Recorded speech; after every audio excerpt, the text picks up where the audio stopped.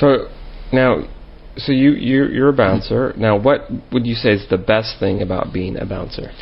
The best thing about being a bouncer is I did it mostly through university, and what's great about that is that you're working when all your friends are partying. So as a result, you're not spending any money. Right. But usually your friends are partying at your club. Right. So, you'd be there, you'd talk to your friends, you'd do your thing, but you wouldn't spend any money. Right. And of course, as a young guy, I think I was 18, I was 19, I think, when I started.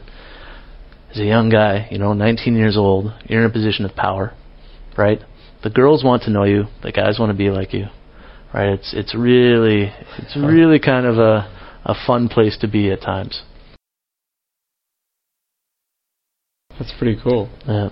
So I got to ask, what's the worst thing about being a bouncer? So the worst thing about being a bouncer is that you're being paid to get into something that no one else would willingly go into.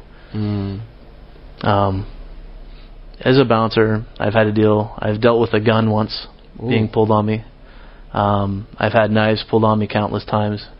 I've got a little nick in one of my shoulders from a knife. I've dealt with roid monkeys. Roid monkey? What's a roid monkey? Basically a guy who's just totally pumped up on steroids and hormones. Deal with drug dealers.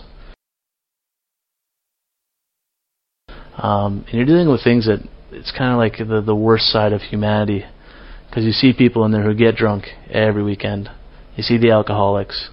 You see girls doing things that they probably shouldn't be doing. And you feel, if it was your sister, right, you would not be happy about it. Right. I had to deal with quite a few girls who had ropies, and so they'd be sensing something was wrong and seek out a bouncer, and then all you have is this unconscious girl on your hands. And you can't trust anyone who comes up to you and says, "Oh, that's my friend," because you don't know that, and so you're stuck and you're not sure where to go. Wow, that's insane. That's insane.